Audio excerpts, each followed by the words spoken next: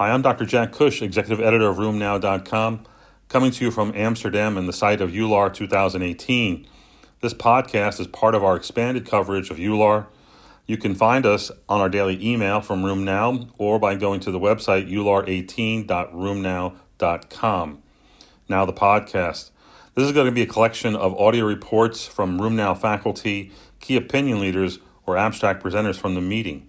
I hope you enjoy the podcast and be sure to tell your friends to tune into RheumNow, to follow these podcasts, and to subscribe. Take care. Hi, I'm Jack Cush with RheumNow, coming to you from EULAR 2018 in Amsterdam. I just got off the poster floor where I saw a lot of interesting abstracts. I want to talk to you about one abstract that I thought was notable. It was about calcium pyrophosphate disease, specifically pseudogout, the acute form of CPPD. This is a single-center study that actually looked at the use of anakinra, the IL-1 inhibitor, in patients who had active, uncontrolled, acute CPPD. Their cohort was 33 patients. They were very old, on average 79 years of age. They had a lot of comorbidities, and what was interesting was that they were refractory to usual therapy. More than half had received colchicine, about a quarter nonsteroidals, about a third had received steroids as high as 20 milligrams per day on average. So these people had active disease going on for an average of 14 days and were then treated with open label anakinra, usual dose 100 milligrams a day for 4 doses. And what they saw was dramatic. They saw an improvement as judged by the physician in over 80% of individuals. They showed that the joint counts that were 6 tender on average and 4 swollen dropped to 1 and 1. They showed that C-reactive protein, which was incredibly high, like 126 milligrams per liter, dropped to around 20 milligrams per liter. Still high, but it's a dramatic reduction. And the pain scores went from 6 down to 1 on average. So clearly this is an important adjunctive therapy. It'd be nice to have it in our arsenal. Although it's quite expensive, it may be important to use such therapy in those who have refractory disease. That's it from the abstract floor at EULAR 2018. We'll see you again for more videos from RheumNow.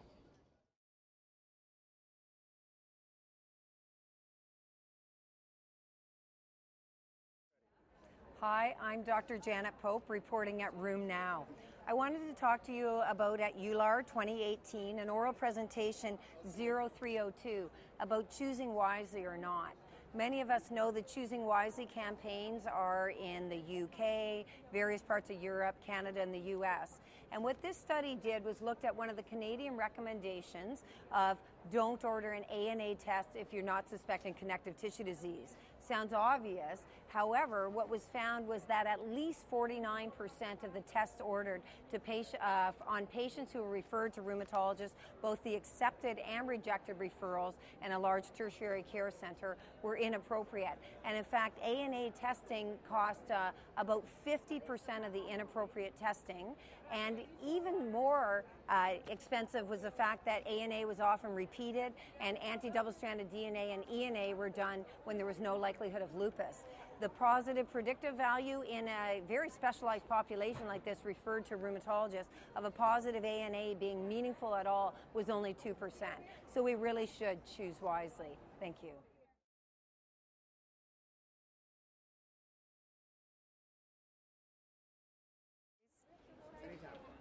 Hi, I'm Dr. Janet Pope. Welcome to RheumNow. I wanted to talk about some of the presentations on Thursday, EULAR 2018 in Amsterdam. These are to deal with cardiovascular events and rheumatoid arthritis. So the first is a large study by Dr. Jessica Whitfield from Toronto. And what it looked at was in 2 large population billing databases in Ontario and in BC, that the gap of increased mortality in RA is still present. It's about 20% increased, and it starts about after 6 years and onward. So it's something that the gap is closing, but our patients still die relative to age and sex matched controls. The next study is that Plaquenil might indeed decrease cardiovascular risk. So in a large population study out of Sweden, oral presentation 0191, What was looked at was patients receiving hydroxychloroquine, often in combination with methotrexate, had less mortality than not receiving hydroxychloroquine, which was often methotrexate monotherapy. Why would this be? Who knows, but we found the same data over time in multiple reports with SLE. So hydroxychloroquine might be something to consider for your patients. The final thing is acute coronary syndrome on OP0149 on Thursday at EULAR showed that patients with rheumatoid arthritis and their siblings had more acute coronary syndrome than age and sex match controls from a large Swedish register, and with the randomly selected controls who would be siblings of the randomly selected controls that had an odds ratio of 1. The increased risk was highest in the RA patients, but still quite high in the siblings compared to the general population. Is that the comorbidity of other things happening with RA, genetics, lifestyle like smoking? Who knows? More to come. Thank you for coming to Room Now.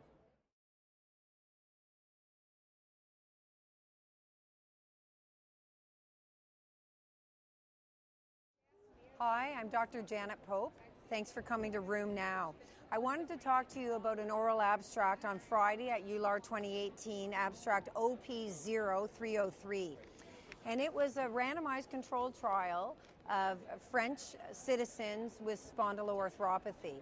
And what they did was they wanted to see if randomizing patients and having a nurse intervention would help with comorbidities. Number one, we know comorbidities are high in ankylosing spondylitis, and number two, we know they're under-recognized. So an intensive program is what one randomization scheme was versus some minor education. Interestingly, any smokers got education on smoking cessation in both groups because of the ethics of trying to get our patients to stop smoking. So the good news is people stop smoking more, but actually in the control group, not the intervention. The intervention group overall didn't have a change, but had more vaccinations. But for other cancer screening, there was no difference. For cardiovascular risk treatment, no difference. So I think we have to recognize the comorbidities, but I'm not sure right now a multidisciplinary or nurse-led intervention program is the way to go. Thank you.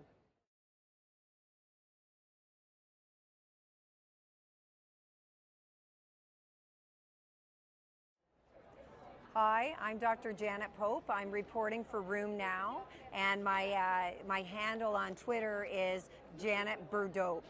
I'd like to tell you about a study with gout that's a population-based study from Denmark. So in study on Friday, poster 221, what was looked at was the population, excluding patients who already had cancer, and then looking in the population from there forward and looking at patients who had gout and then cancer. And the question was, does gout increase the risk of cancer? And the answer is maybe. The absolute hazard ratio was 1.04, or a small incremental risk that was statistically significant. But there was a cluster of lymphoma and lymphoproliferative right after gout, and that might have been cause and effect with high uric acid from the tumor, and then the tumor was diagnosed.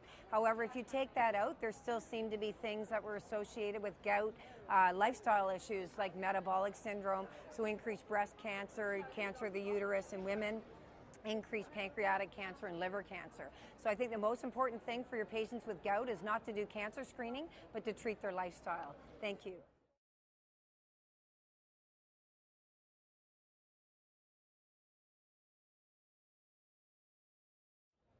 Hi, my name's Philip Robinson. I am from Australia, and I'm coming to you from the beautiful city of Amsterdam here at EULAR 2018. I want to tell you about some great gout abstracts today. The first one is from the NHANES study data set, and that shows that the prevalence of gout is directly correlated to the serum lead levels. Now, that lead poisoning causes gout is not a new finding, but it's a reminder that to think about this in early onset patients or those with occupational exposure. There's some more NHANES data also that shows that rheumatologists aren't doing too bad a job, and in fact we're getting better at treating gout patients. The proportion with at target is increasing over time. Still, the absolute level's pretty low, it's less than 20%, so we've still got a way to go. And the next interesting poster was one done by Hyon Choi from Boston, and he looked at the changes in blood pressure in the pegloticase trials, and he showed that on average you got a reduction in around 8 to 10 millimeters of mercury with pegloticase treatment. So certainly this is a pretty controversial area, and there's been lots of studies about association with blood pressure and uric acid, and this is a small study, but certainly something that needs to be followed up. There's another really interesting study looking at anakinra treatment in CPPD, and it was a small study, but it showed a substantial reduction in tender and swollen joints with people with acute CPPD arthritis. And finally, I think it was a really lovely study from Ed Roddy in the United Kingdom. They took 150 gout patients that came to their clinic and split them between follow-up in general medicine with a general medicine specialist, follow-up with rheumatologists, and discharge with a plan to general practitioners. And they found that those that were discharged to general practice had a lower level of attaining their serum uric acid target. So I think the take-home message is that these people probably need to be looked after until they're at target instead of being discharged with a plan. And there's lots more coverage at rheumnow.com, so I encourage you to go to the site.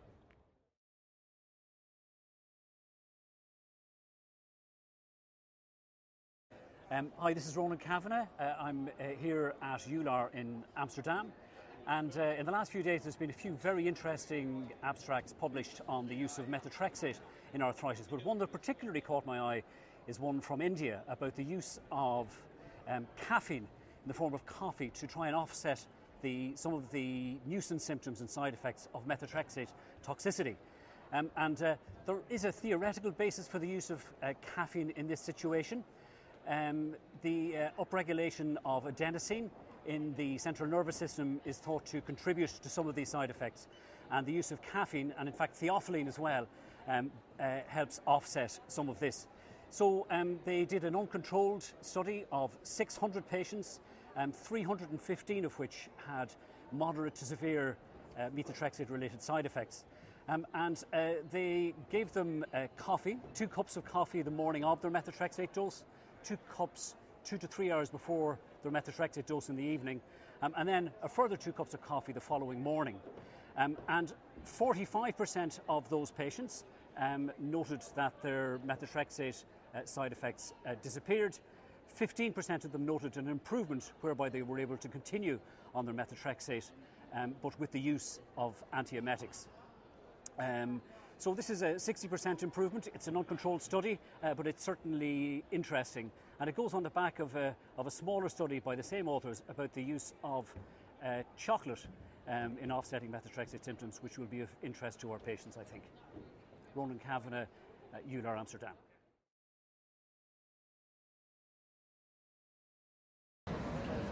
Good morning, everyone. This is Olga Petrina reporting from the last day of EULAR meeting here in Amsterdam. Today I wanted to share the findings of the study on effect of diabetes on outcomes in gout and healthcare utilization of patients with gout and diabetes. In this study, patients who had both diabetes and gout showed to have more severe gout attacks. They had more joint involvement and more TOFI present. Although those patients used more uric acid lowering therapy, they tend to perform worse over time and had more ER visits and hospitalizations over time. The reasons are not clearly known, but belief is that possible comorbidities which were present in those patients, such as COPD, kidney disease, and high blood pressure, could have played a role. Overall, tight uric acid control is important in these patients and may decrease their need for hospital admissions and ER visits. Thank you, and if you want to know more, please follow us on RheumNow. Hi, this is Dr. Len Calabrese coming at you from the Cleveland Clinic. Just got back from Amsterdam from EULAR 2018. I wanted to update you on a few things happening in the field of vasculitis. I was privileged to chair the abstract selection committee for vasculitis. I also chaired the plenary session where Dr. David Jane, the noted nephrologist, discussed the use of the C5a inhibitor avacopan in the treatment of ANCA-associated vasculitis. It's long been the dream of people who treat vasculitis to use less and less steroids. And he reviewed the results of the avacopan trial, the phase 2 that had recently been published, that demonstrated that in patients with ANCA-associated vasculitis who are already treated with cyclophosphamide or rituximab, that the regimen of high-dose steroids versus avacopan plus 20 milligrams of steroids versus avacopan alone all were non-inferior, with interesting improvements in albuminuria in the avacopan groups that are not seen with standard of care. At the meeting, an abstract tried to look at the mechanisms of action of this and found that avacopan works independently of affecting complement levels. I personally am very excited about this. I look forward to the phase 3 study of avacopan that hopefully will be a pivotal trial to be able to treat ANCA-associated vasculitis without steroids. Sounds almost too good to be true. So Dr. Len Calabrese is coming at you. Please come back. I'll give you a few more tidbits on vasculitis.